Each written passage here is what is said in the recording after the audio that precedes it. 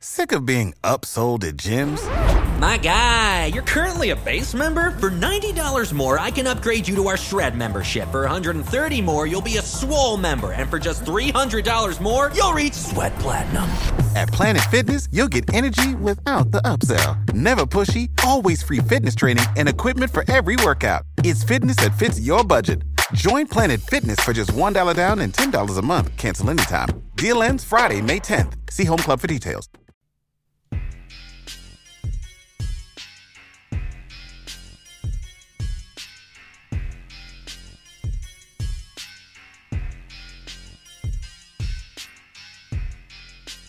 Yo, welcome into the House of L podcast. I am the L of the House of L podcast. I'm Lawrence Holmes. Thank you so much for hanging out and listening to the pod. I'm excited for today's episode because today's episode is one of the people in the business that I have known the longest, and he continues to reinvent himself. I'll explain in a second. Our podcast is brought to you by the fine folks over at Mazda of Orland Park, zoomzoomnation.com. If you are even thinking about going to buy a car, you should go buy a car from them. And when you talk with the folks over there and ask for Eric, be like, hey, Eric, man, I heard that you were down with the House of L podcast and you're down with White Sox. And go see the White Sox car. There's a White Sox car out there. I'm not kidding you. I'm 100% serious. There's a White Sox car at Mazda of Orland Park, and you can go see it. ZoomZoomNation.com. Jay Zawoski has been busy over the last 18 months because he has been writing a book that has been a labor of love for him. And I knew that I wanted to have him on the podcast as he was writing the book. And it's going to be out here now. Jay wrote a book, and if you haven't ordered it yet, you should. It's called The Big 50, The Men and Moments That Made the Chicago Blackhawks. Dave Bolin wrote the foreword for Jay. This is a pretty big moment. Like I don't want to say a lot. A few guys at the Score have written books. Terry's book, which I highly recommend, Score of a Lifetime. I highly recommend that you read that book. A couple other people have written books too. I might write a book one day. Who knows?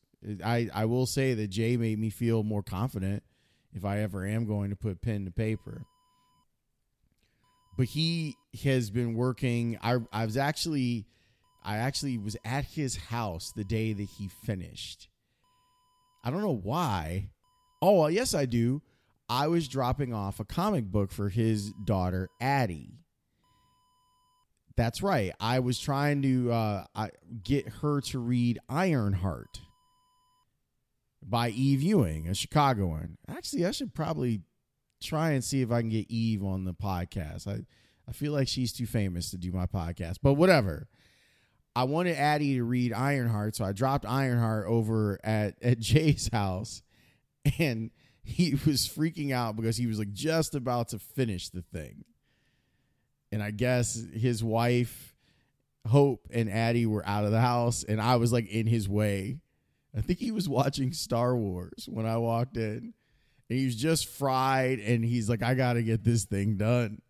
And then by the end of the day, I think he had finished all the things that he needed to get finished. If you know a good independent bookstore, Jay would prefer that you go get his book from there. But wherever you get his book, and he'll explain like inside of this sit down that we have where you can get it, some of the places that you can get the book that are supporting him. But I'm happy. I'm happy for him that he got to write about a subject that he cares dearly about, and that's the history of the Blackhawks. That's not the only thing that we talked about. We talked about a lot. And we talked about radio because he's been He's been at the Score almost as long as I have, so we have seen some stuff. So we talked about the things that we have seen. If you're an old school Score head, you will enjoy some of the stories that we tell, some of our time of producing back in the day. And I also wanted to pick his brain about like what makes a good host, what makes a good producer. And he came through. He's one of the most likable guys that's ever worked at the Score. And I don't think that you would find anyone who has worked there that would disagree with that statement. I'm glad that he is coming out of the shadows a little bit over the last few years. It has been it has been a point of tension between me and Jay, because I'm always like, Jay, you should be doing stuff because you're really good. And he's like, leave me alone.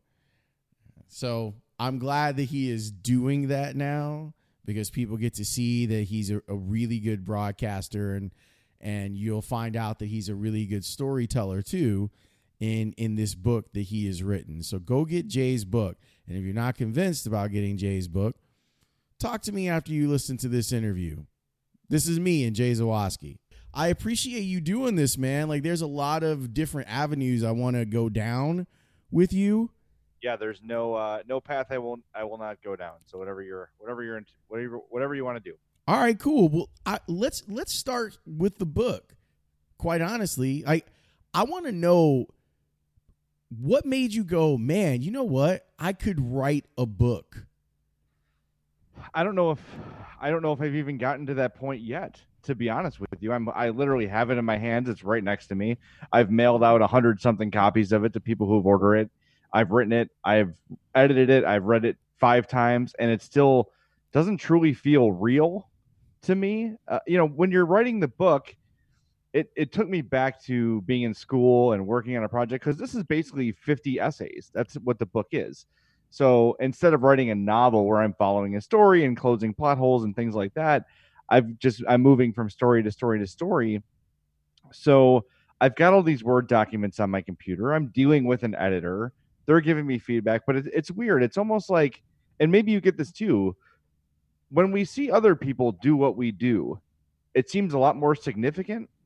And then when you do it yourself, you're like, it's not a big deal. It's just a book.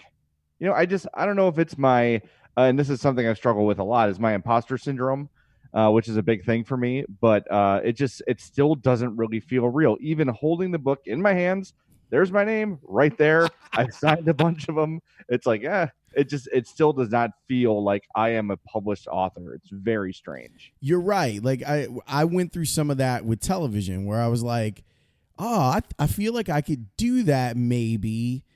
And then you get there and like, oh, absolutely, I could do that. But to me, I feel like because of the academic element of writing a book, like my dad wrote a book on DuSable, and I remember what it was like for him back in those days, like doing all the research.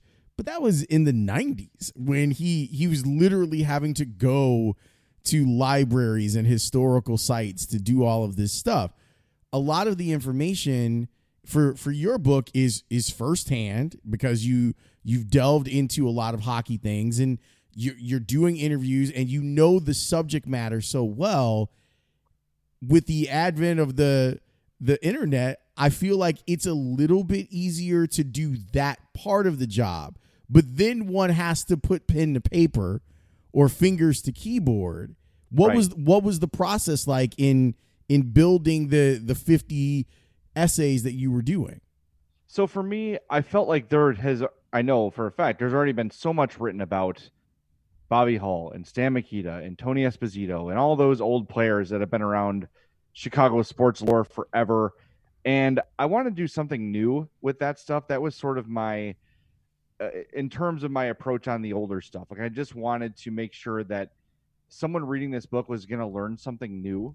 So that was sort of the avenue I took with the old guys. So that took a little more research than looking up their stats and saying, here's their place in history, and this is how they were as a player. I had to go back and dig and find some stories. I read a bunch of autobiographies of Stan Mikita, Bobby Hull, Keith Magnuson, and I was sort of searching those stories for little what's the word I'm looking for? Anecdotes about their career or about their life and about sort of what made them tick. And that's sort of the approach that I took throughout this process with the older guys. The newer guys, it was sort of reminding people because at the time of writing, so I wrote this last winter. I started like really, it took probably in total a year, but I'm a procrastinator. So the last, 35 chapters I wrote probably in the course of 3 months. So from concept to publishing a year? From concept to completion was a year. Then it got published. I think it went to print in September. Okay. So I was done in December of 19. That's when I finished the book. So then it went to print in September. So leading up to it actually worked out kind of well because the Hawks were eliminated right before it was about to go to print. They lost to Vegas. So I was able to update some of the numbers on Corey Crawford and some of the current guys that I needed to update. And then it was ready to go. So I wrote this almost a calendar year ago, which is crazy. So people are like, what was your favorite chapter to write? It's like, I don't remember. I don't remember. I think it was, and I'll tell you, the hardest one to write was about the Arthur Wirtz taking over the Blackhawks with James Norris and how that whole exchange of ownership went, and Norris and Wirtz's relationship, and that would eventually turn into Norris with Detroit and the Wirtzes in Chicago, and that whole thing. That should be a movie. The story of the Wirtz family should be a movie because it's incredible. Like Arthur Wirtz was just the son of a police officer, and he was a self-made guy. It was all real estate, and then he got into, and some things were not necessarily legal, but he made his fortune as a lot of people did in that era. And it's a fascinating story. But there was so much minutia and so little written about it. That was really the hard part. It was like, then Arthur Wirtz and James Norris bought the team, ... And that's like the whole thing. Like, well, wait a minute. There's got to be a lot more to it than that. So finding that past history was challenging. Do you think that that's something that you might explore to write? Since you're saying someone should write it, maybe you write it. No. No? No. No, it's a grind, man.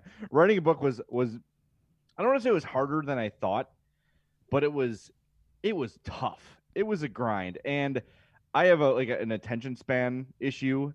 So I think having to write a novel on one subject, even if it was about me, would be difficult, right? Let alone somebody else, someone who I've never met, someone who I won't be able to talk to, and we'll all be sort of connecting dots throughout like little newspaper articles from years ago and things like that. That would be difficult for me to sort of stay on track and keep it brief. It'd probably end up being 5,000 pages because I'm bad at editing unnecessary detail. Do you have a favorite author?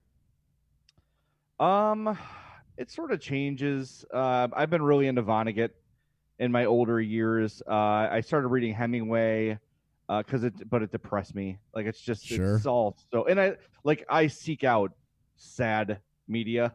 Give me the saddest song you can find, the saddest movie you can find. But I read A Farewell to Arms. I think I had to read it in high school. Jay. And I just, in high school, you're like, what? You're just plowing through, like, okay, I get the idea.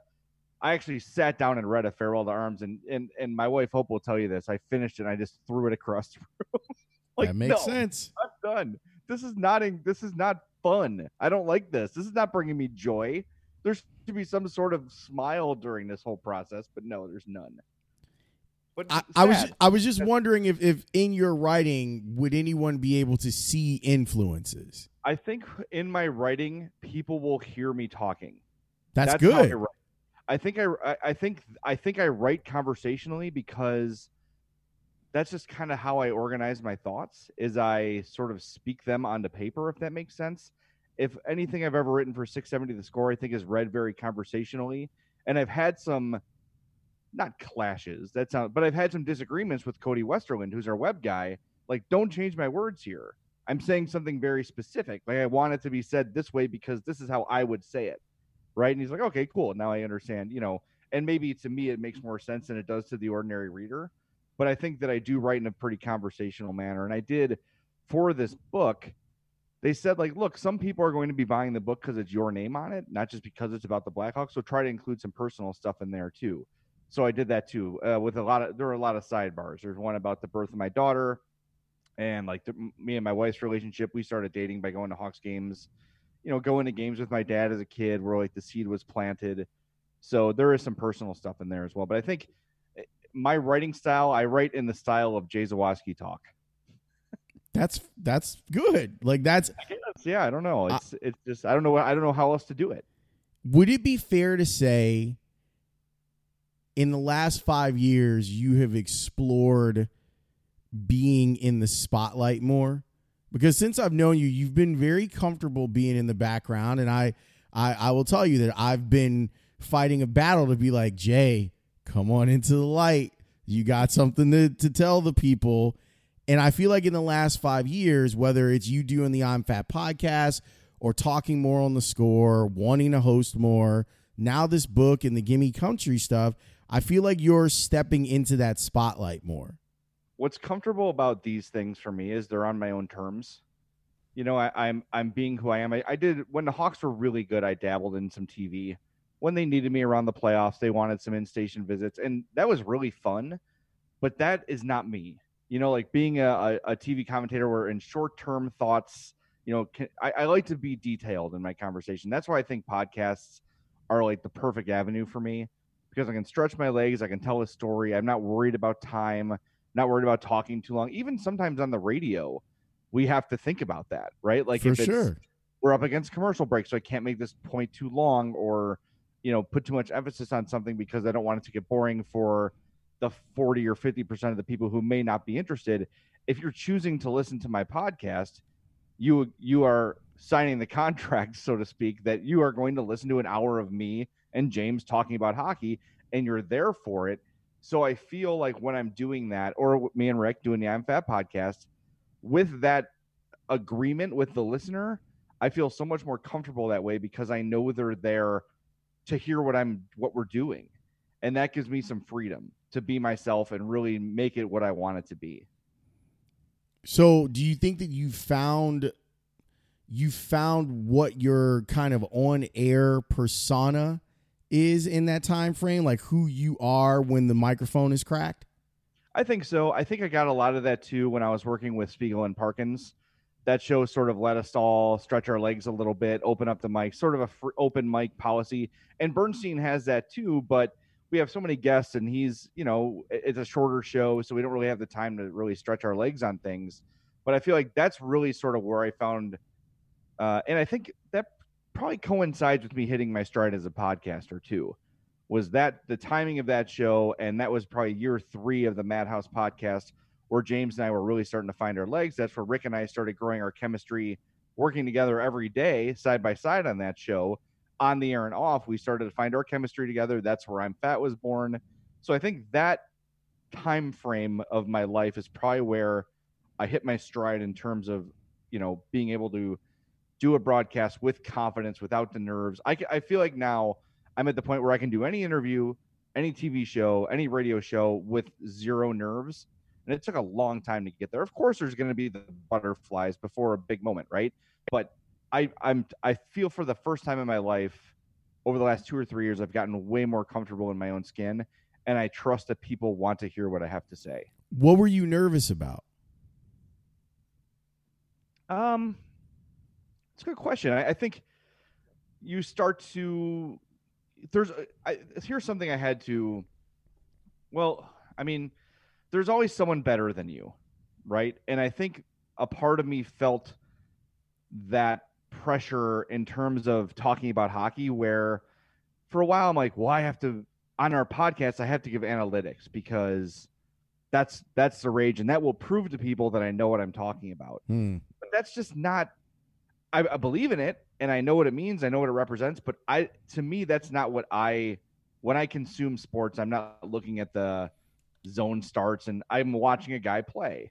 And of course you use those statistics as guidelines and to use them as sort of a verifier of what you're seeing. But that, to me, that wasn't me. To go over the stats of the game and, you know, Alex DeBrincat had a 52% Corsi. Okay, I think the people that care about that will find it. But I was feeling this pressure to try to be all things to all people instead of just doing the show, giving my opinion, and basically having fun with it. And once I sort of learned, like, look, I don't have to be the best hockey guy, period. I'm not going to be. There's plenty of people that know more about hockey and the Blackhawks than I do. And when I learned to be okay with that, I think is when I got more comfortable. It was just sort of this pressure and no one was putting the pressure on me. It was self-imposed pressure of, look, if I'm going to claim to have the best hockey podcast, I've got to be the best and smartest hockey guy in the world. And that's impossible. That's something I can never chase. And I could never do. Like, there's people in this town who, like Sam Fells, who you've talked to many times. Like, he knows the X's and O's better than I do. But what I have that Sam doesn't is I have the behind the scenes access. I've got sources in the team that give me stuff so I can speak from that base of knowledge. So everyone has something different to bring to the table. When I learned to trust what I have to provide my content, I feel like that's when I got the most confident, and that's truly when I became the best broadcaster I've been, because I was just being myself. It's weird because I talk to my students all the time about the idea of prep. And when they start out, and it's so great, like as we're recording this, I'm actually like having a breakthrough with my students where they don't understand what I'm having them do at the beginning of the quarter, where I'm like, you're going to log this game. You're going to log every play of this game. And now they understand that the reason that I had them logging games is because when I asked them to do shows, they now have the information and they remember, oh, that was a big play. I want to talk about that. They now have the beginnings of taking notes in game logging. And honestly, if they do work in our industry, especially on the television side, they're going to have to do that anyway. So I'm trying to give them a skill. I'd love to know, as someone who works as a producer and as a host and as a podcaster, what's your preparation like when you're getting ready to break down a Blackhawks game? What goes into you getting comfortable with the subject matter? So if I'm doing a post-game style podcast, I think that always during a game, I'm sitting there with a notepad, or at least my notes open on my phone. Because you're right. I think even the process of writing it helps you know it. Yes. Just putting the words to paper. And here's even a weird thing where you write something and maybe you made a letter weird, or, you didn't dot an I, or you didn't cross a T correctly. Something about the visual of that, you'll know where that is. You know where to find it, right? So you're talking about documenting a play or a quarter of a football game, right? You'll remember something you wrote about that 3rd and 10 that went for a loss of 3. Something about that you'll remember writing, and you'll know where to find it. I think that just for me, the physical act of writing is what helps me remember things. If I have done the just watch the game and go do a post game, and I feel less prepared. And literally the only difference is I did not take a note in the moment of something I wanted to talk about. So I have in my phone here, I've got notes from the entire season of the Hawks with just little observations about the game. And I think if I looked back on them now, they might not make sense at all.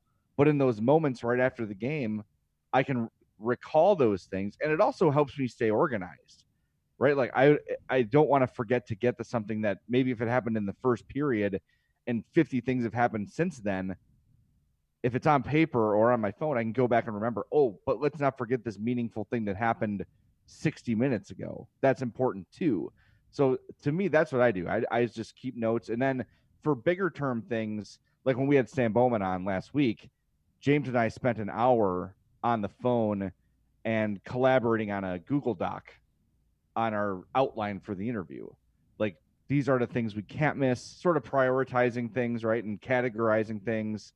And just to have that accountability next to you is helpful because, and I'm sure you know this better than I do, but when you interview a big name, you don't want to miss anything because you feel a responsibility to your audience to not hold them accountable. But look, if I'm going to be critical of this guy 100 times a year on my podcast, I can't now have him on and forget to say all the things I was critical about. Of course, Stan Bowman spends an hour with us. He hangs up and I think of 10 things I didn't get to, sure, which is natural. But I just think the art of note taking is a lost art. And when I was teaching at Lewis and at IMS, I was sort of the same message I was giving the students. Paper and pen are good. Like they're your friends. You don't have to be afraid of it. And just it's just a second.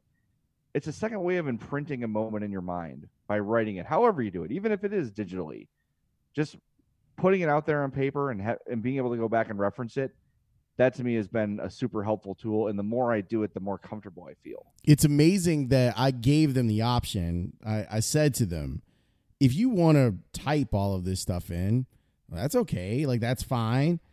And they've all chosen to do it by hand because there's data. There's data that writing stuff down actually makes it easier for you to remember these things. But it's been so encouraging to see them dive into it and really get it. And now that they've done, so we've been doing podcasts over the last few weeks, and now that they're seeing the amount of information that they have available to them, where when I first throw the idea of them doing 3 minutes on a subject and they're terrified. Yeah. And this last round of pods that we did, they could have done 10 minutes. I had them do the Bears-Rams game on Monday night.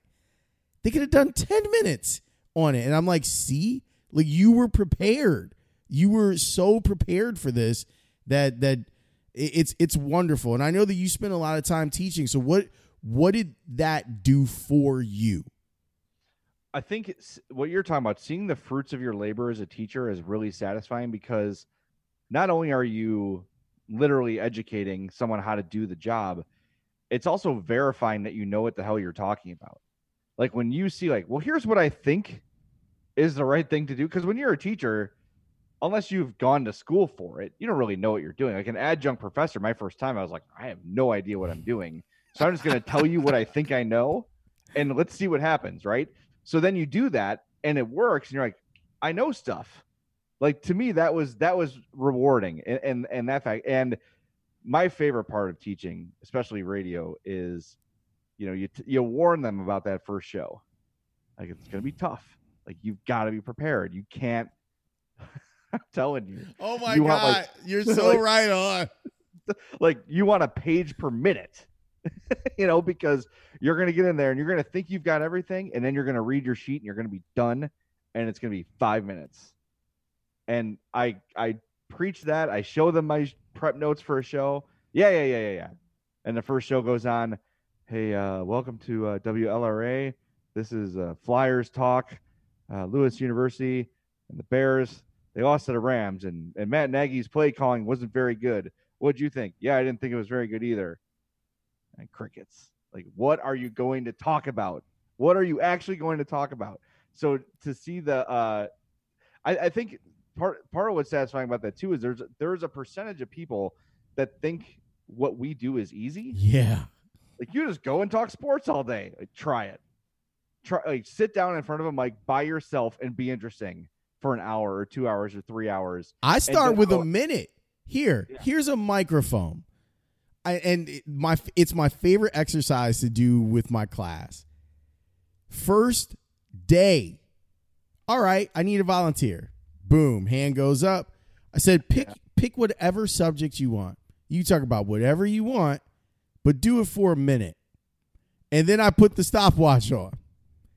No one ever makes it that first day because they don't have the concept of how long a minute is that you have to program with your thoughts.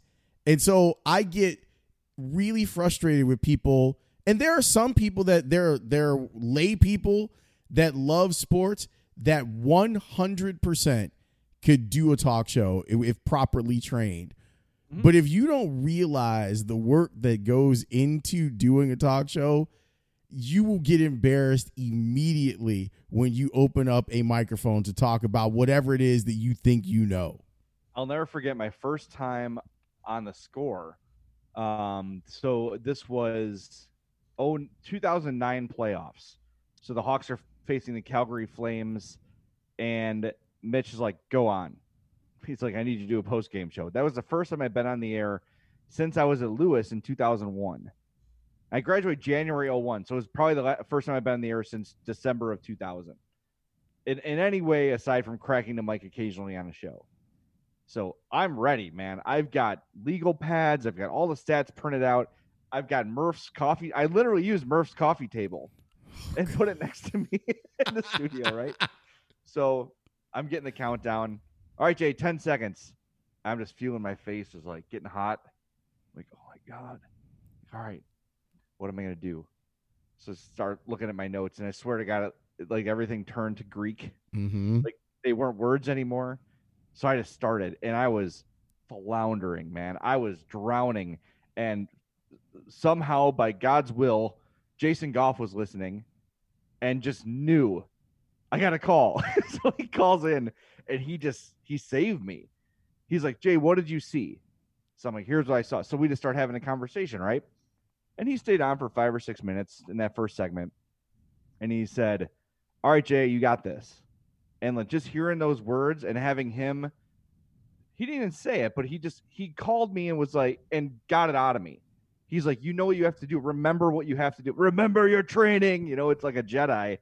And Jason reminded me that I knew what the hell I was talking about.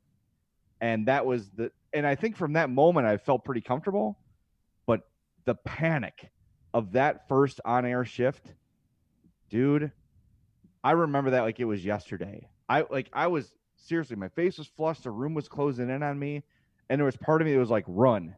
Just get out. Like, don't put JT the brick on. It'll be fine, you know. No one's gonna notice. So, man, Jason, I remember that. I did a thing with Jeff Agrest in the Sun Times last year, and I told that story in there too because that was the point. That was the moment for me. Was that dude saving me? And if he had not been listening in that moment, who knows what would have happened, right? Maybe the whole show is a total disaster. I'm never asked to host again, and there's no podcast, there's no whatever. But if not for him hearing me in those moments struggling, who knows? So that was a huge moment, and that's something I'll never forget from him. That was, and look, to him it was probably like, oh, my guy's having trouble. Let me call him up and help him. What has it been? It's been 11 years since that happened, and I still think about it every day. That's great. That's a really, really wonderful story, and it speaks to the type of person that Jason and the type of broadcaster that Jason Goff is. What was your biggest, or what is your biggest victory as a producer? Oh, man. There's been a lot. I have to say, I've been doing it for so long. But the first thing I thought of when you asked me that question, and this was early on, when Daryl Kyle died, it was a different era of radio, right? So for those that don't know, what year was that? Like 99? No. Yeah, probably. Whatever it was. Early 2000s, late 90s, whatever it was. That was the Wild West of sports producing. No doubt. That was, you call hotel rooms. Can I talk to Derek Jeter? Sure, let me connect you. And the hotel operator would connect you to Derek Jeter's room. For real. And that was an expected part of the day, was you would play hotel roulette and you would get a guest on. Okay, so put yourself, when hearing this story, in that era of production. So we get news that the Cubs game's been canceled for whatever reason. It's still a big mystery. I don't think Joe Girardi had come out and made the announcement for the Cubs yet about the loss in the Cardinals family. And that's all they said at the time. And this is pre-social media for the most part. So a caller calls in and gives us a tip like, hey, there's a rumor they saw, you know, a cart coming out of the hotel where the Cardinals stay. I'm like, all right. So I'm trying to put all the pieces together, but I called the coroner, the Cook County coroner. I'm like, hey, I'm calling from CBS Radio. That was always a great trick too. Great. The CBS Radio. It was the truth? It was the truth. I was calling from CBS Radio. We're having reports that there was a death on the St. Louis Cardinals organization. And the coroner's like, yeah, it was Daryl Kyle. He just said it like he just said it over the phone. Wow. I'm like, so you're I'm like, what's your name, sir? What's your position? Yeah, gave me all the stuff. He's like, yeah, Daryl Kyle is dead. And that was, so that was back when George Offen was, I think he was hosting. And I'm like, George, this is the information I have. I don't know how to break it. And George's like, are you sure this is who you talked to? What number did you call? Yes. This is all of it. And they went live with it, and it was right. And to me, that was like, that was the first big story that I played a role in breaking. We were the first people to have that story. That's what it was. And it's nothing to celebrate, but it was a huge story that was breaking in the moment. And that sort of trained me on how to react in a breaking news moment. Like, think outside the box. Like, what are you not thinking of here? Like, who's the guest you're not calling? Who's the What's the angle that you need to get the answer that's not typical? You know, your instinct would be call the Cardinals PR and ask what's going on. Well, they're not going to tell you anything. Not a right? damn thing. Right. And Cubs PR wouldn't tell you anything either. So what's the next step? Call the hotel. Okay. Hotel didn't tell you anything. What's next? What's next? And even if it's a trade or a whatever it might be, finding the angles outside of the norm, I think that's something I learned in that moment was, all right, how do we verify this? What can we do? And I'm like, the corner? Can I do that? Like, I don't know. Let's pick up the phone and try. And it worked. So that's sort of informed the way I've produced is worst case scenario is someone tells you to F off or it's none of your business, or they say, no, I'm sorry, I can't help you. And you're back to the drawing board, but at least you took the shot. At least you tried. And I think that to me, that was, instead of asking, can I would just do it. And if it didn't work, it didn't work, but at least the effort was made. And more often than not, taking that out of the box approach has worked because you're for the most part, talking to people who don't deal with media. So they're not worried about protecting anything, if that makes sense. Like the coroner doesn't, I don't know, like, yeah, he's dead. You know, like, he doesn't have the Cardinals to protect or the Cubs to protect, or it was sort of a different thing. So trying to find that angle, I think, is a lesson learned from there, and it's something I've used a lot. Is there something on the flip side of that, a negative of a day where you walked away from the job going, man, I fucked that up. Like I screwed that up, and we were not better because of me today. There was a day where me and Eric Beverly were producing the Mike North show, and it was just a disaster on all ends. We had guests for Eric was the EP, I was the board op. I made a ton of mistakes on the board. Eric had a couple guests cancel, and at the end of it, we just looked at each other like we sucked. And North was pissed, and that was, honestly, that was the one time that North was truly pissed off at me and at Eric. And then there were days that sucked, but it wasn't totally my fault. You know, they're like where a host would throw me a curveball that I wasn't ready for, or would sabotage an interview with Carlos Zambrano, or you know, things like that, things that are sort of unpredictable. And one thing I will say, and you know this too, working with Murph is a total adventure, a total roller coaster, but it trained me to be prepared for anything and everything. What could possibly go wrong? Have a plan for all of them. And I learned that from Murph. And when I started working for Mac and Speaks, they're like, dude, are you okay? I'm like, but yeah, I'm just preparing for all 15 things that might go wrong. Like, relax.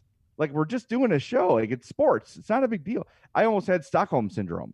Like, no, Murph is the right way to do it. I've got to have 15 scenarios all planned out. And if A and B happen, then C. And if A, B, and C happen, then D. And that was every day. And it was, and you know, I think my wife said it to me too. Like, you were a different guy when you worked for him because you were just so on edge because at any moment things could set him off. Baticola tells a story all the time about playing the fake or the old Folgers commercial that was 5 seconds longer than the other version, and Murph went off on him a week later about it. Like, working in those conditions is tough, but it did teach me, you know, how to consider everything that could possibly go wrong, which is not a great place to be. But I think I finally found a good balance of, here are some things that could go wrong realistically and be prepared for them, but let's not sweat every possible outcome. Yeah, living in the place where you are preparing for every contingency, like that's like my whole life. And so, yes, it is a horrible way to live. And yeah, you do learn that working with particular hosts. Do you think that there is a type of host that you work best with? I think that I would say I worked my best with Parkins because he is determined. He knows what he wants. He puts pressure on you, but not in an unreasonable way, right? It's like, why can't we get, you know, we're talking about The Wire this week. Why can't we get Wood Harris on? Or why wouldn't we ask him to come on? Or we should get him. Or the whole idea of pick a player. Like, you should be going, if you have the opportunity to talk to a player and get these questions answered, you should do it. that was challenging to me. So it kept me motivated.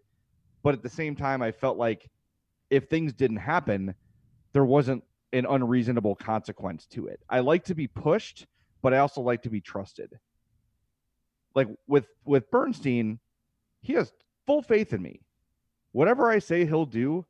But I want feedback too. Like I say to him, with hockey, it's tough for me because I don't know how big the story is to most people, right? Like, okay, to me, this feels really big, but do people like actually care? And sometimes I undersell it. Like, well, people couldn't possibly think it's as big of a deal as I do. And some people are like, no, this is a big thing. Okay, cool. Then let me get in hockey mode and do this. I do need feedback. Like, what do you like? What guests do you like? What kind of fun topics do you like? So having feedback and having trust, to me, that's the perfect mix. And I got that. Me and you have not worked together a ton in terms of like me being your producer one-on-one for an extended period of time. But I think that every time we've talked and you've been a mentor of mine for a long time, you're that sort of sweet spot too. And there's been times where you've told me like, you could have been better in this spot. And I will say, yes, and I'm also now at the point too, where I can, instead of getting defensive about something I've screwed up, I can just sort of acknowledge it and own it. And that's come with a lot of work, a lot of practice. I credit a lot of that to the therapy I've been going to for 5 years now. That a criticism is not necessarily an attack, and sort of and learning how to take criticism I've gotten better at that. But that was always hard for me and that was part of my stress was I don't want to get yelled at. Mm-hmm. I don't want to get I don't want anyone to be disappointed in me. And that's impossible to manage because I would say an executive producer's job is probably a position of more failures than successes because you're shooting high. You're trying to get the best possible guest you can get on or the biggest name or whatever. And the higher you shoot, the less likely you are to succeed, right? So dealing with that failure has been something I've had to deal with too, and realizing that when someone expresses disappointment in a segment or a guest or a phone line or whatever, it's not an attack on me. They're not blaming me for a bad phone line. They're not blaming me because a guest didn't come on. They're just expressing disappointment in general, and it's not necessarily about me. That's been an adjustment too. I feel like I've grown in this regard where I'm still a bit of a control freak when it comes to doing a show, but because I feel like I'm prepared for a lot of contingencies. Like my big thing is we play over mistakes. Like I think of it like the same way I do sports where sure, someone made an error. So what? Like we get to hit next. So we're going to go hit. So let's just go hit. Right. And there's part of me that wonders, am I doing, is there a benefit to me occasionally not losing my shit because that does no one any good, but applying more pressure in situations. And the good thing was, what I love about that is like, I'll take Tony as an example. I never had to tell Tony a thing. Mm-hmm. Like he knew when something didn't go the way that he had envisioned or the way that he thought I had envisioned it. And he would flog himself, like be like, I screwed that up. We won't screw that up again. And there's never really been any of that. But those reactions that we got, and I think it's one of the differences. And I'd love to get your opinion on this. When we were coming up as producers, it felt like a mistake was the end of the world because of how hosts were going to react. That you didn't want the wrath. You didn't want to be pulled into North's office at NBC Tower and then have the blinds drawn because you knew that you were going to get yelled at, and you didn't want for Murph to yell at you. And I think that level of that type of leadership is only good to a point. And I think that it can really handicap the creative process because you then become unwilling to take some risks or have fun in those moments when things don't go as well as you hope they would. That is spot on. And here's a good example. Everyone's heard the Ranji losing himself when a fart drop was played, right? It's spectacular. In the history of the score, there's probably been 750 million fart drops played. Okay.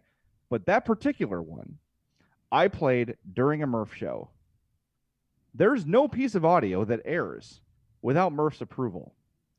But Murph had gone to the washroom because he knew it was update into break. I looked down the hall. I saw he was at the spot where he would not hear. There's a gap in the old NBC tower where there was, from the door to the bathroom, where there was no audio. And he was in that spot. I'm like, I'm going to do it. And I hit it. And then Ranji lost his mind. I'm like, and so while I should have been cracking up at Ranji, I was freaking out that Murph's going to come back and say, what is he laughing at? What's that guy laughing at back there? Hey, what's so funny back there, Ranji? What's so funny? That should have been a funny moment for everybody. But for me, I'm like, I shouldn't have done that. Oh, my God. That's absolute terror. He's going to find out. He's going to be pissed. He's going to fly off the handle. No.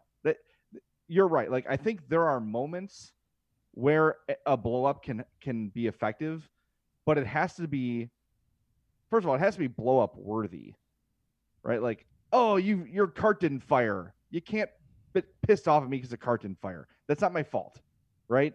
Or whatever happens. A caller's phone is bad. That's not my fault. You can't blame me for that.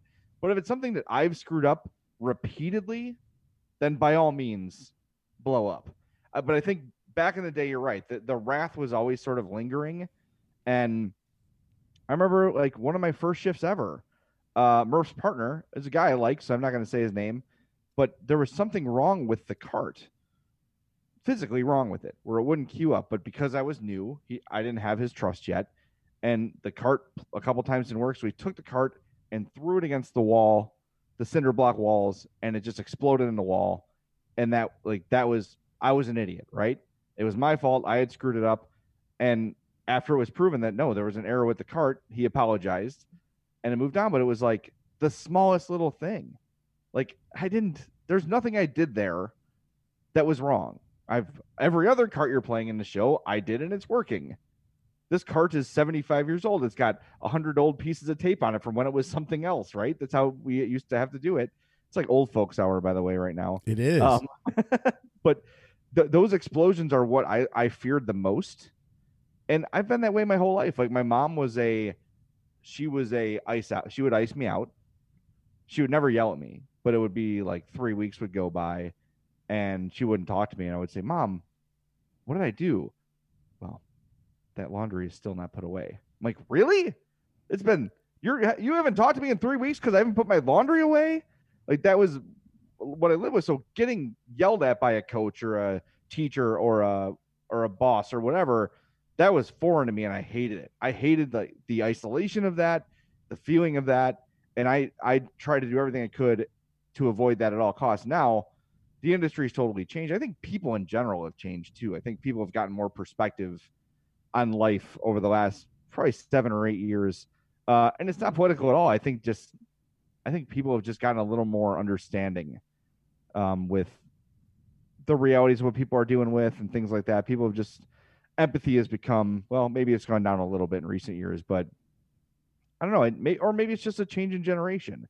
Younger hosts are maybe a little more in tune with younger producers, and they just know that that's not effective with this generation. That's something that, not to talk hockey, but it's what Stan Bowman said about Jeremy Colliton is, that's why he likes him, because you can't say to this generation of hockey player, you suck, you were terrible today, be better tomorrow, get out of my office.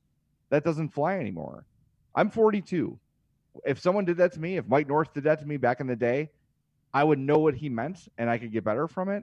But young guys now, like, that's, for the most part, they want to know what they did wrong and they want to know how to fix it. So I think like a more hands-on and gentle approach is better for, probably like 35 and under. I don't know. It's kind of hard to put a number on it, but I think it's a good thing. Communication is never bad.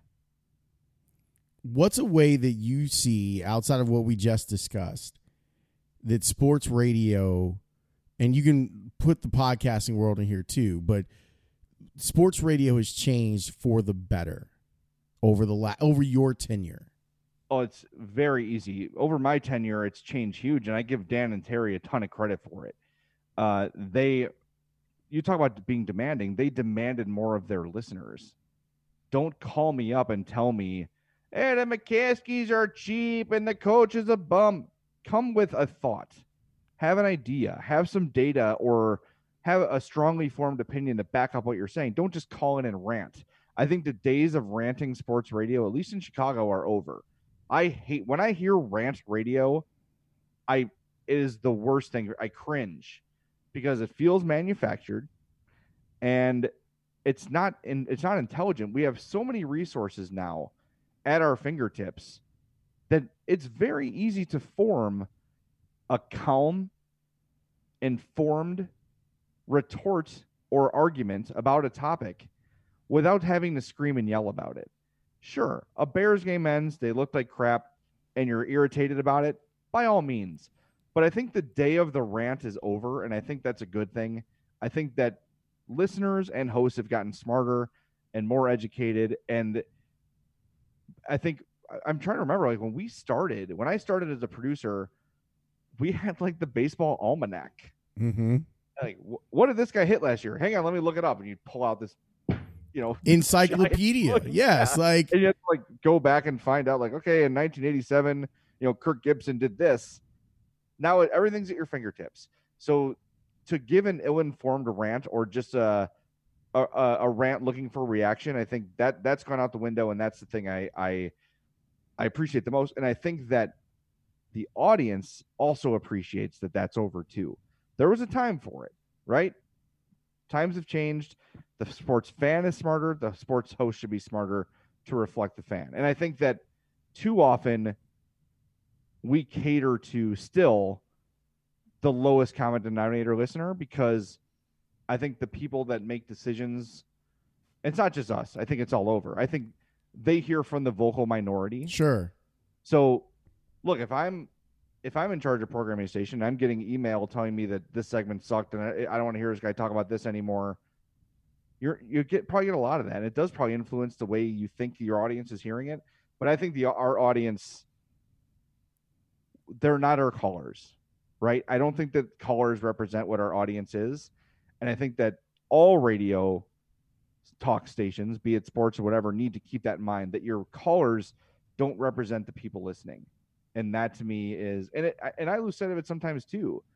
But I think for the most part, the vast majority of our audience are smart, educated sports fans that want to hear smart, educated sports talk. And that's a shift from when I started. It's the rants of the what I like to call 90s sports radio. Yes. It's the stereotype of what I figured this out when I started covering a team, that while I was happy to be a part of the Score and proud of the Score as an entity, when I would go out into the world, it was like, oh, you're with those guys? Oh, like you're one of those screaming meatballs that does radio. And that stereotype has lasted, because anytime that sports radio is brought up in a mass media sense, whenever it is depicted, it's always depicted as some angry guy like frothing at the mouth because he's wearing a jersey and you know what I mean? Like it's all of those things. I look at it now as a golf bag, and I think that there are still moments when you need to raise your voice, but the difference is, it used to be like every day. Like I remember when I first started that I was mad about a lot of stuff for no particular reason. I was mad about things. And I used to make the joke, especially when I was a lot younger, I make the joke that 40-year-old Lawrence hates 27-year-old Lawrence. And 27-year-old Lawrence thinks that 40-year-old Lawrence is a sellout. And I understand where that growth kind of comes from. But now, if I need to get after a team, and it's usually not a player, but a team or an organization, that's a driver in your golf bag. You don't use your driver on every shot. what I imagine, what I hope is the case, I don't have the data to back this up, is that the audience understands too. And if you're just screaming all the time, when you really are passionate about something, the impact is lost. That you don't have that, you're not able to connect with people the same way because it's the same clown act that you've been doing for weeks. And if you can't change up the way your approach, if you can't change clubs and figure out a way to get people to react without it being screaming and yelling, then I'm not sure that you care enough about your craft to get better at it and say, well, here's some other ways that I could modulate my voice or data that I could use to make the point that I want to make.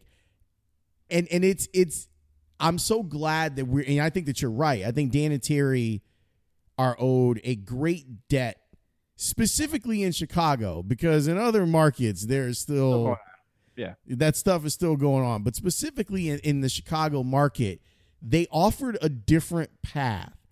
And with Terry in particular, it's one of the reasons that I've always adored him as a talk show host.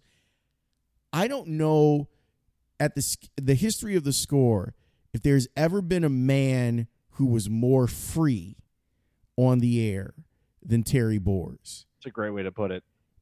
And trying to figure out, well, how can I do some of the stuff that Terry does? You can't do the stuff that Terry does because he's unique. Yes. But that show cannot be recreated either. Right. But despite everyone trying. The template of, can you do something that allows you to be free on the air, that allows you to be more you on the air? That's, I think, their greatest contribution to sports radio, especially in Chicago, is you could just do it your way. Like, whatever way you like to do it, you don't have to do the 90s sports radio thing where it's just open up the phone lines and scream and yell at people for an hour. To me, it all goes back to sincerity, right? And saying what you believe, saying what you mean. And it doesn't mean that your opinion can't change. New information has come to light, dude, right? Things change the way you think. Shout out to the dude. And that's fine. Changing your mind on something is not being a windsock. This is another thing I had to talk to my students about was, don't play the, okay, you argue this side and I'll argue this side thing, because it's fake as hell. It's going to sound fake as hell. And the one arguing what they don't believe is going to sound bad because their argument's not as well fleshed out. It's not real. And then in 2 months, when this comes up again, you're going to forget what you said. Correct. You're going to forget what your opinion was, right? If you're always sincere, you're never going to get caught in a lie, right? And I say this to my daughter. I say, if you don't lie to us, you're never going to be in as much trouble as you can be. Like, we know you're going to make mistakes. We know you're going to say things and do things that are wrong. But if you lie about it, then you're doubling down on it, right? And I know it's sort of different, but it's kind of the same thing. Like, honesty is such a huge thing. And I think an audience, a sports radio audience, especially one as smart as ours, can sniff out what's fake and what's real. And that's why there have been successful personalities that have tried on our station and it's failed, because the Score is different, right? And I know it sounds like I'm a waving the pom-poms or whatever, but it really is different. The Score is a unique place, and it's not like it used to be, where it was really sort of a tight-knit, us against the world sort of a feel. I was happy to be there for the tail end of that. I got to experience it a little bit. But there's still a different vibe to the Score and every other station I've ever been around. And now that we're all sort of smushed together in Prudential, I get to see other stations operating. And it does feel like, not in a bad way, but it's the Score and it's everybody else. We are clinging to the last fragments of independent radio as much as we can. And I think that our defiance against what you described as the depiction of sports radio, the fact that we still cling to what made the Score, is what keeps the station great. And it's why we need to keep the people that were there back then still part of things, I think. And I know there's so few of us left, but I think the spirit of the score is still what it should be. I was having a conversation with Ostrowski about this. Joe is probably like my most trusted radio ally. So because he was my EP for so long that I'm used to just bouncing ideas off him, just texting him stupid stuff in the middle of the day. Joe is he's a great barometer to me, that he's a programmer. I agree. Like Joe's radio instincts are as strong as anybody I know. I would agree with you wholeheartedly. And I was talking to him about how sports radio has changed overall and why, like, because he would ask me, like, you've had these opportunities to go do other stuff. Like, did you really ever think about leaving? And yeah, there have been moments where I've been like, you know what? I've had enough of this. I'm going to move on and go do television, or I'm going to do podcasting more often, or whatever it was. The thing that I still love about the score, when I talk to different entities around the country or even some locally, still one of the only places where you can kind of do you, where there isn't, and people think, like, as we're recording this, I'm sitting behind a banner that says, Cubs radio or whatever. And they'd be shocked at least my experience. I have never felt the weight of the Cubs on my show. Those guys in this particular group of people that run the Cubs now, not once have I ever heard a complaint. Have I ever heard you can't say this, even though we are the flagship station for the Cubs?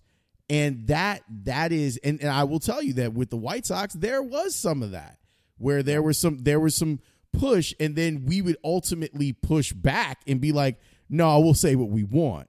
And it's probably better for you that we do say what we want.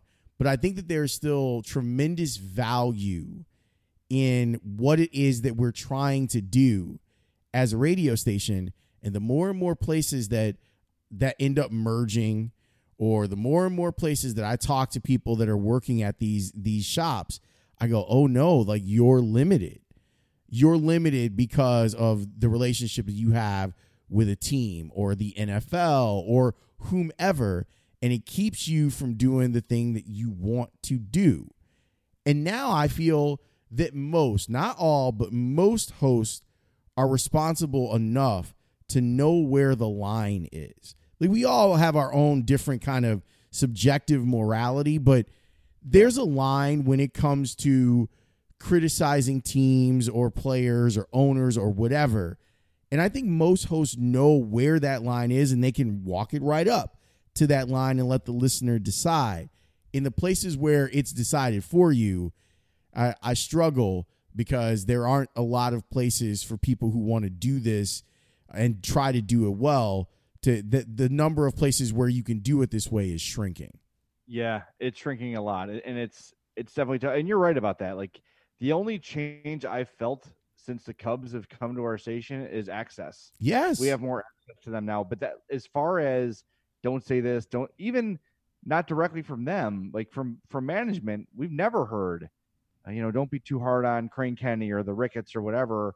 Nope, it's fair game. And I think when you hire a big boy staff, Theo Epstein at the top of it, and down the line, Theo Epstein, to him, we are nothing. Correct. like, okay, this little sports radio station's talking bad about me. Fine, I can deal with that. But there have been other teams that, you talk about the moments that you remember, is I got in a shouting match with a PR person from another team in town in the middle of the Under Armour store downtown. And the conversation ended with me saying to them, at the end of the day, you need us a hell of a lot more than we need you. And there was a pause, and he said, you're right. And that was the end of the conversation. So that was a Spike the Football moment. Like, me, like, I don't get fired up a lot. I was in an Under Armour store screaming into my phone at a PR exec.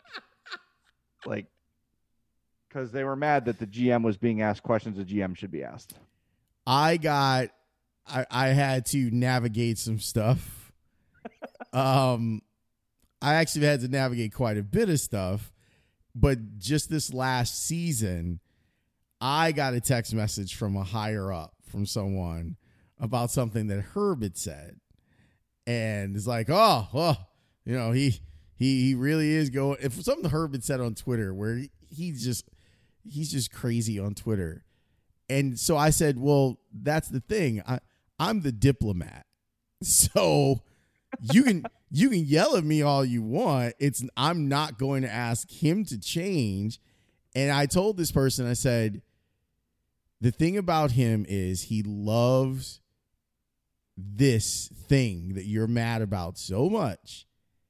He is also going to be your biggest ally if you get it right.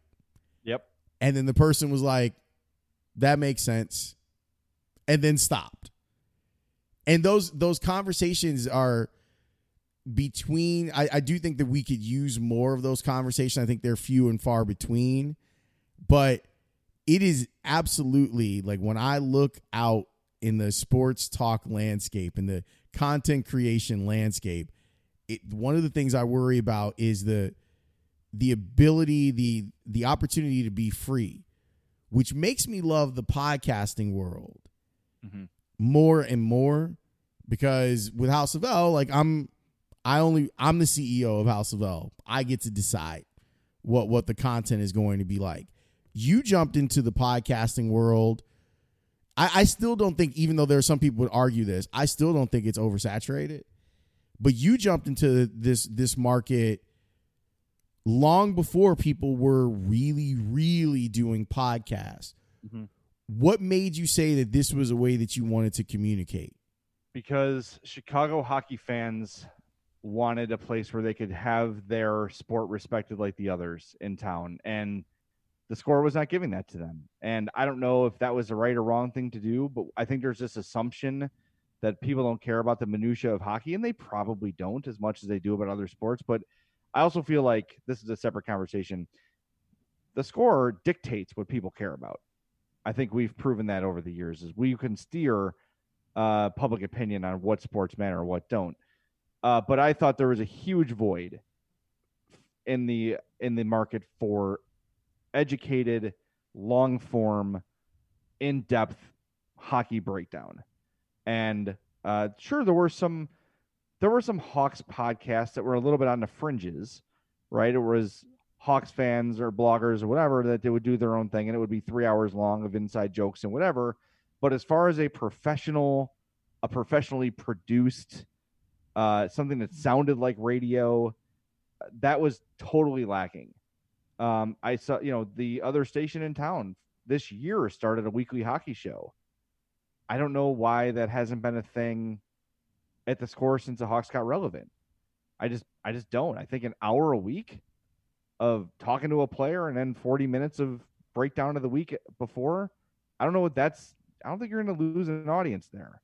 So that void was there for me, and I felt like I was the right person to fill it because I had just come off the heels of covering 3 Stanley Cups, being on the air after each cup was won, and like we talked about earlier, being on TV after before many of those games, after many of those games. My hockey Q rating was very high at that point, probably higher then than it was now, just because the Hawks were higher in the spotlight than they are now. But I just felt like it was a perfect opportunity. I had a good partner in James, who's one of the easiest dudes to work with. I know he's always prepared. He always comes with good stuff. We don't always agree, and to me, that's a perfect combination. But he's also not a guy who's going to be pissed off for the sake of being pissed off, which is something I was trying to avoid and did. And you talked about how you're the CEO of the House of L podcast? I am. I literally last week incorporated my podcasts. Yay! So I am literally the CEO of Madhouse Podcasts LLC. That is, you're looking at them. So that was a little strange too, to go open up like a business account and you preaching to the choir. Yeah, like learning the difference. Like, you're an LLC, I'm an S corp.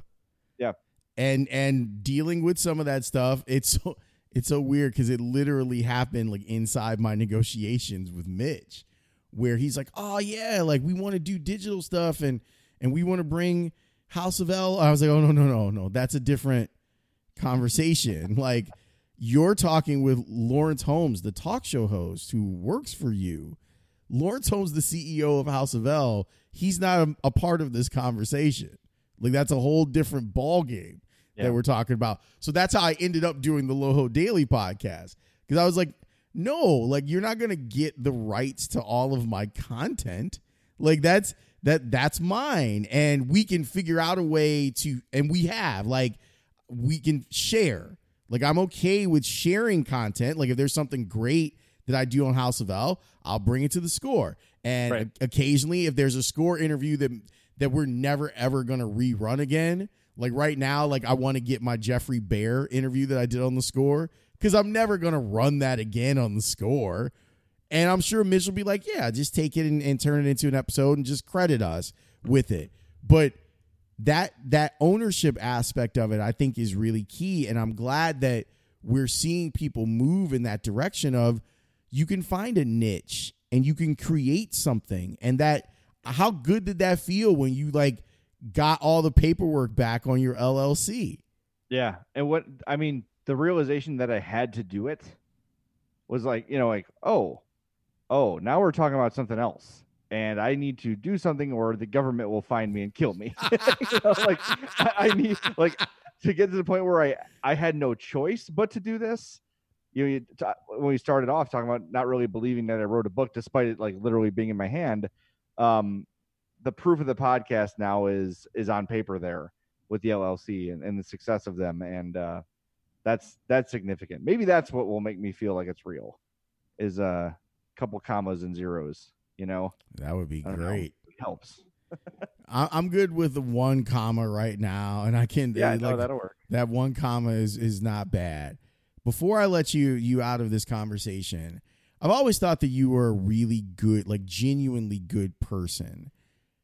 That being said, no, see, you think I'm getting ready to hit you with a swerve, but I'm not.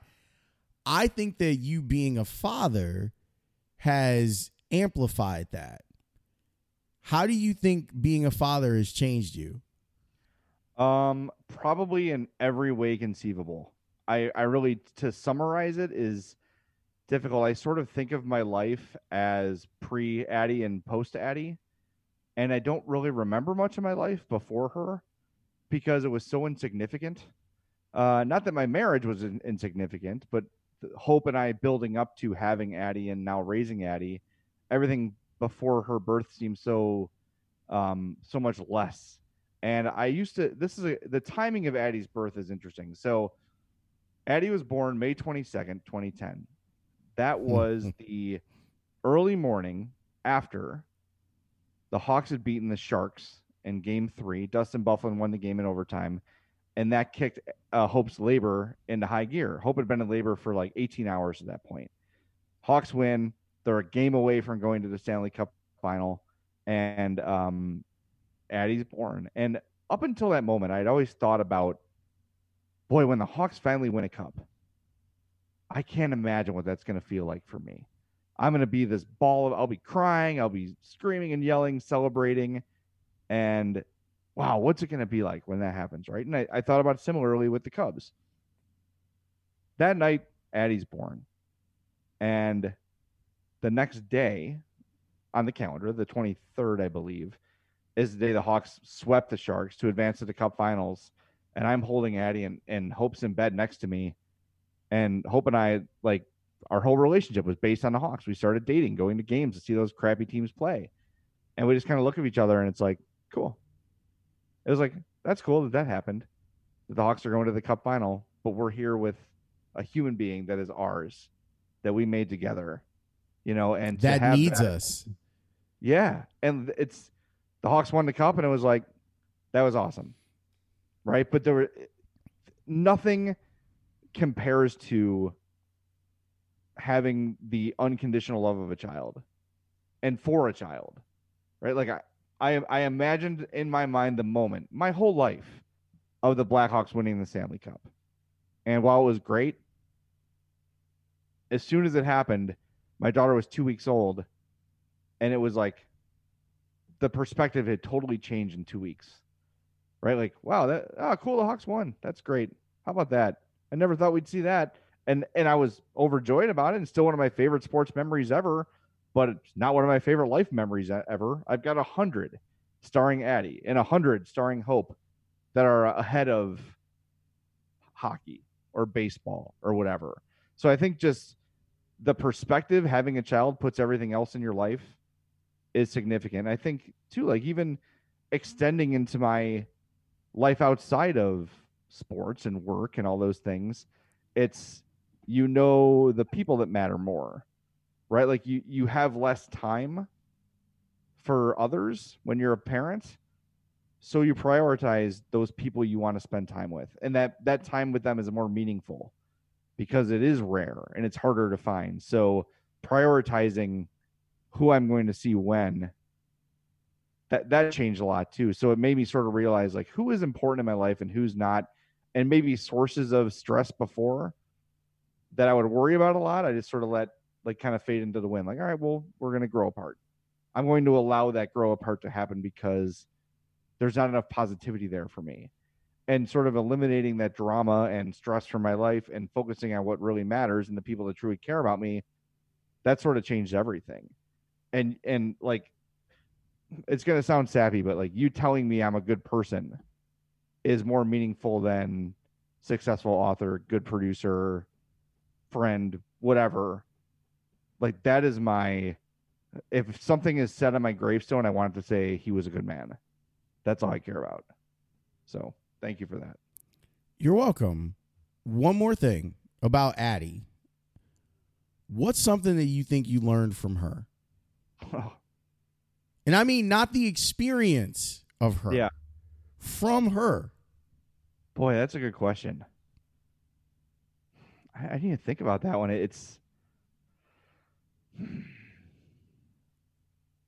I mean, every day there's something, right? Like it's almost like what not to do. Like there'll be those moments where, me and Hope will approach a situation and we'll, all right, Addie, this is whatever. As vague as I want to make it. And she'll walk away and we'll be like, okay, next time we'll do something else. Next time we'll try. Like our hearts were in the right place, but it probably wasn't the right thing to do. So I think it's kind of the trial and error. Like, oh, that's going to be at least 4 therapy lessons for her, therapy sessions for her that we're going to be directly responsible for. But no, I mean, it's just I think that perspective is what's learned from her, and she's so all right. Now that I've had some time to think about it, as a kid, I was very I was driven by things. Like I wanted a toy or what, as a child, like I was very motivated by material things. You wanted a Transformer or G.I. Joe. Yeah. Like that was, to me, it was like, if I paint the entire house, can I get this Nintendo game? Right? Like that was kind of how I operated. To a fault, Addie has no currency. Like I've done such a good job of steering her away from being like me that she really doesn't care about anything that's not important. So she's started this planting business this summer because she was bored and she likes gardening. And she's like, I'm going to put some flyers out. Hope put them out on Facebook, and some people hired her. And I'm like, what are you going to buy with the money you earn? She's like, oh, I'm going to donate it. Like, what? Like, what? How is a 10-year-old like for a 10-year-old to say, like, what do you mean? What am I going to buy? I'm clearly donating this money. To me, the 42-year-old was like, what are you going to buy? What are you going to go get? Like, what cool thing are you going to buy yourself? She's like, no, Dad, I'm not going to do that. I'm going to donate it. I'm donating it to she wasn't sure what to donate it to, but she donated it to the school district so they could buy supplies for kids who needed them for the school. Wonderful. It was $85, right? Who cares? But it's 10 lunches or 20 lunches, or it's some notebooks for some kids or whatever. But she didn't even think like, like maybe a typical kid would say, I'm going to buy this. And a parent would say, well, why don't you think about donating it? And then the kid would do it. This was all her. We're like, earn some money over the summer. You're bored. There's not a ton to do. This is something you could do to be away from people, distant, and still have some fun and still do some different stuff. And just on her own, she decided she wanted to donate it. And that to me was just like, wow, she really is. She's got like a really tender heart, and she truly cares about other people. And part of me worries because I think her generation, like when I was 10, I didn't know anything about politics, right? Like the president when I was 10, that would have been 87, would have been Reagan, right? Yep. Yeah. I'm like, that Ronald Reagan's the president and he's important. That was the depth of my political knowledge. Kids now are more aware of politics than ever. And it's become kind of that way because it's so in your face. It's so polarizing. Everyone's talking about it all the time.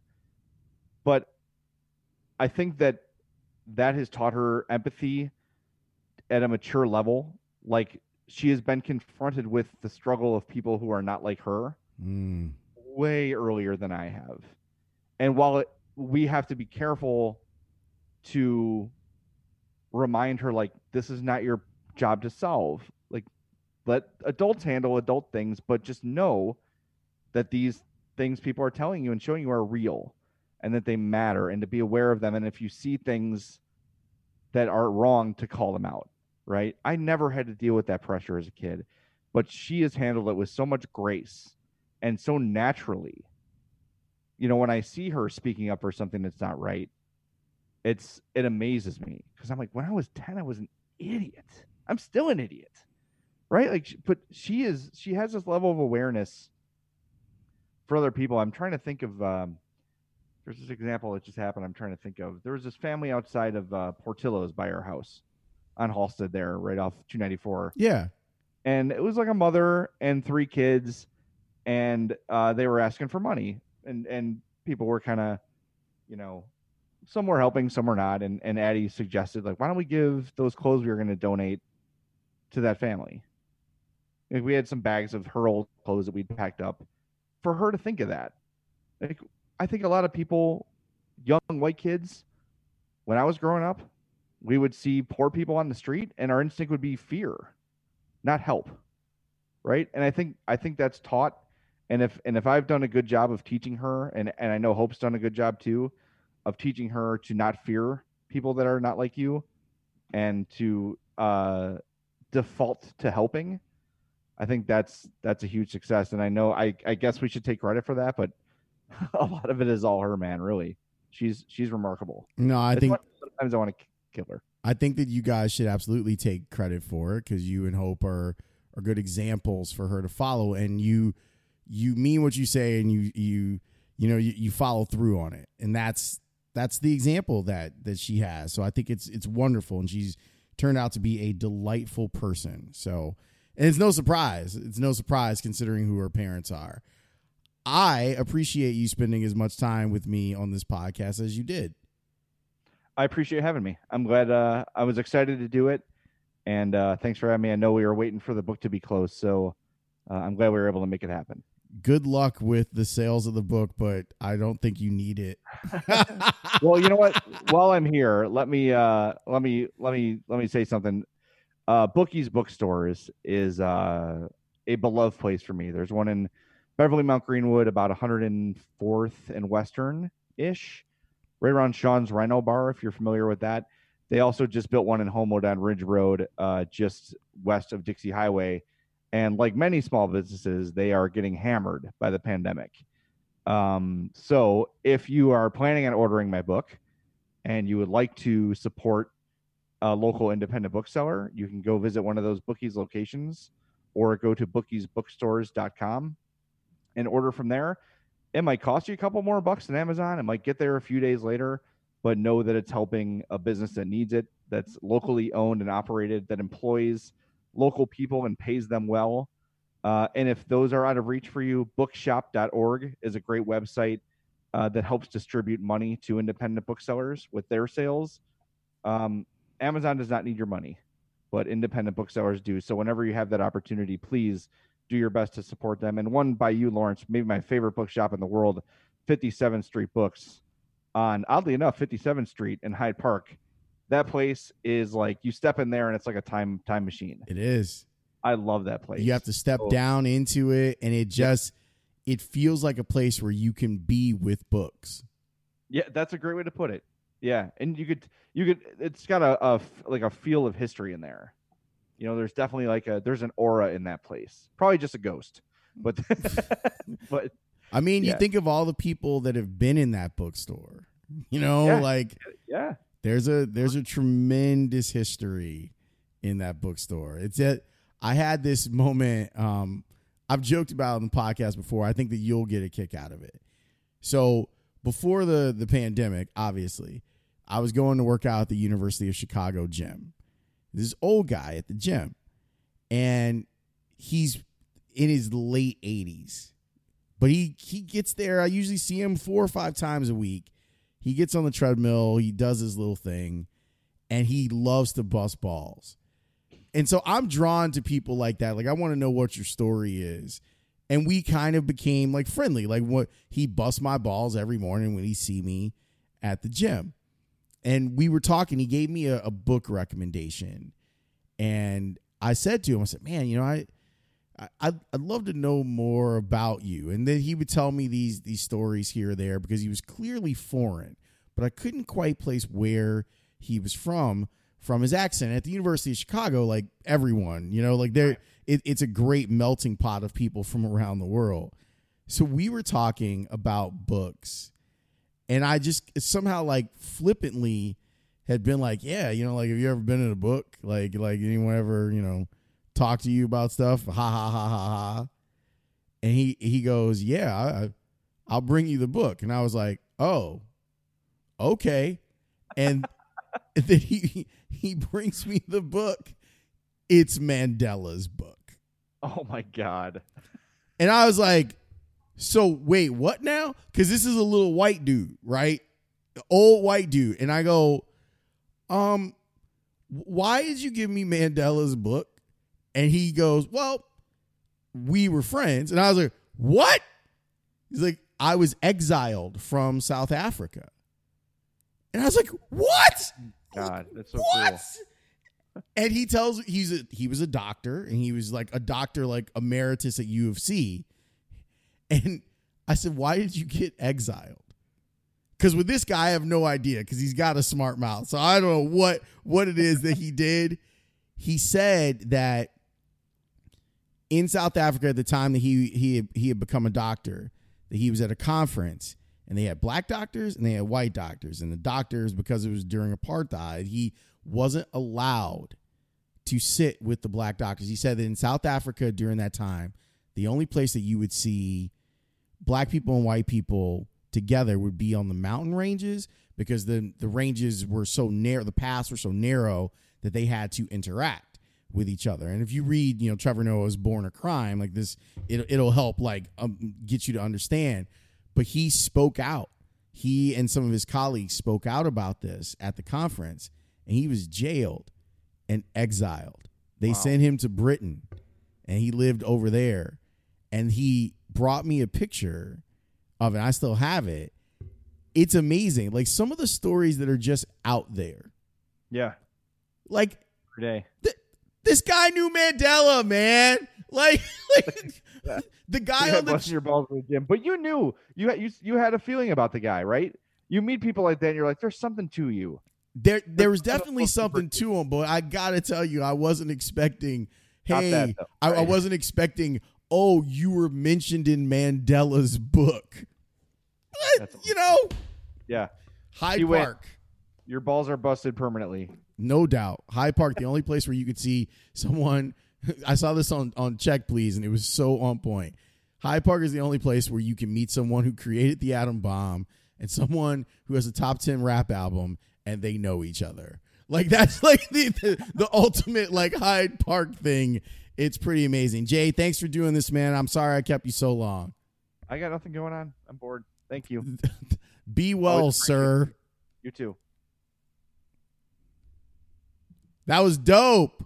That was good. Thank you. Yeah, man. I'm going to put that as an hour and 30 about. Yeah.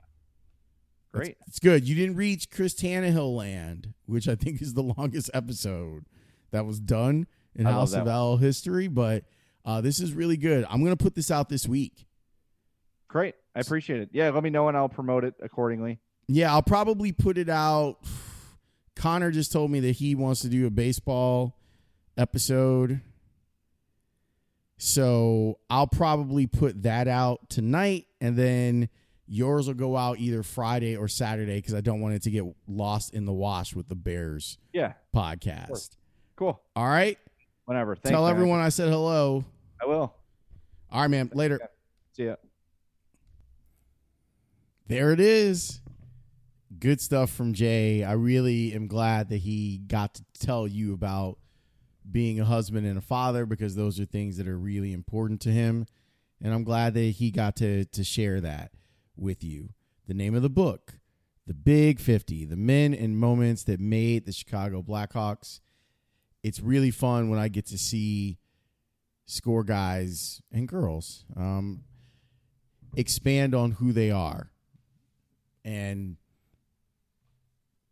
let you know that they've got talent beyond what you just hear on the microphones on the radio station. And it's cool to see everyone, that all of us that grew up together in the business literally grow up and do all these different things and exciting things. And this is something that Jay has wanted to do forever.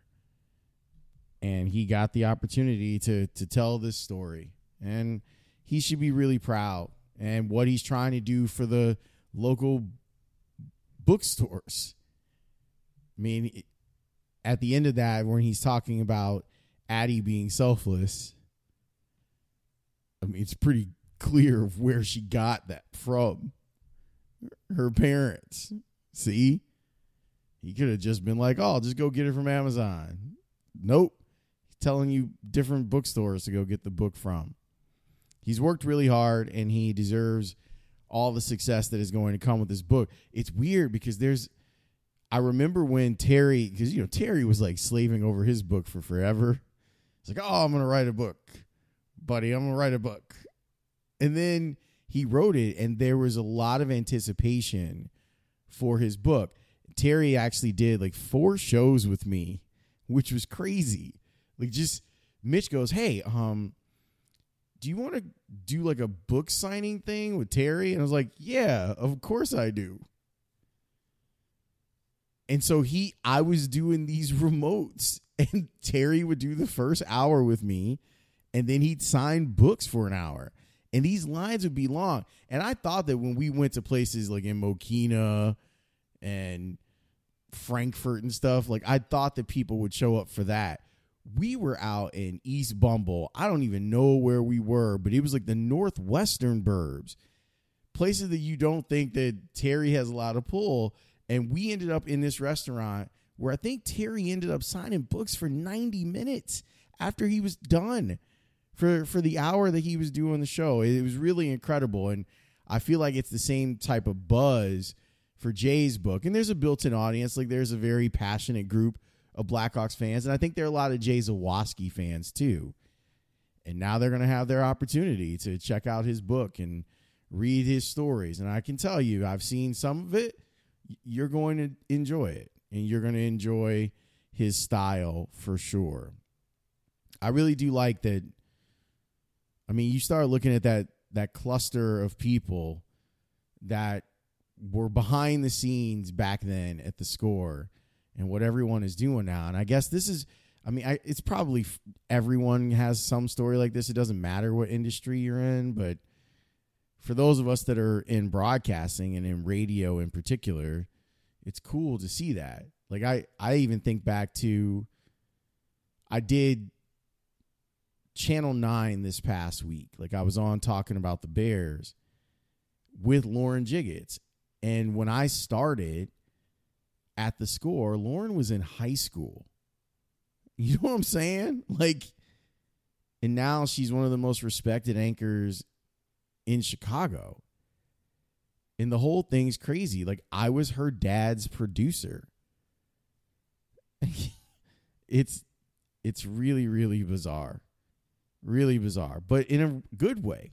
In a really wonderful way, to tell you the truth. And I know that this was an extra long episode of the podcast, but you all don't seem to mind that. And I'm good with that too. I like when I don't feel like I'm up against it. And like Jay was talking about how with radio, there is that, well, we're getting close to a break and it can sometimes mess up the rhythm of a conversation. It takes a lot of concentration to stay in something like that when you have to take a break. It's one of the reasons that I prefer long form interviews be done in the pod. Because even if the guest wasn't planning on talking to you for 30 minutes, sometimes they'll lose themselves in the conversation and it won't seem like a 30-minute interview. The pod keeps growing. We had a record-setting September. I don't think that we'll reach that number that we did in September and October just because the volume of episodes is not going to be as much because there was all sorts of stuff that was like getting in the way of that, like moving, for example, and not having Wi-Fi. But big thanks to Connor and Joe for all the work that they did on the Baseball from Home podcast throughout the season. Really, really tremendous. I don't know what's going to happen. Like, I haven't even talked with Connor about this. I feel like they're ready to just kind of do their own thing if they want, build their own brand. I'd love to keep them inside House of L, but I think that they could. Both of those guys are really smart. Like, if they want to just build the BFH on some other platform, they could 100% do it. But I'm sure Connor and I will have that conversation and we'll figure it out. So go buy Jay's book. You'll enjoy it for sure. Thanks for your support of everything that we do here on the podcast. We'll have, I got some interviews lined up that you're going to love and some episodes that are coming up that you're going to love and some ideas that I need to get jumping on. Some people that I want to get on the podcast that I have not yet, but I promise you I will. I'll talk to you next time.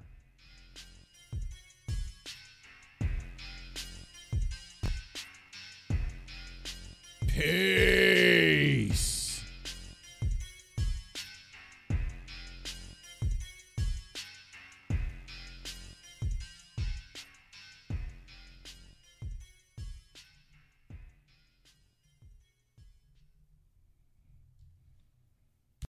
Without the ones like you, who work tirelessly to keep things running, everything would suddenly stop. Hospitals, factories, schools, and power plants, they all depend on you.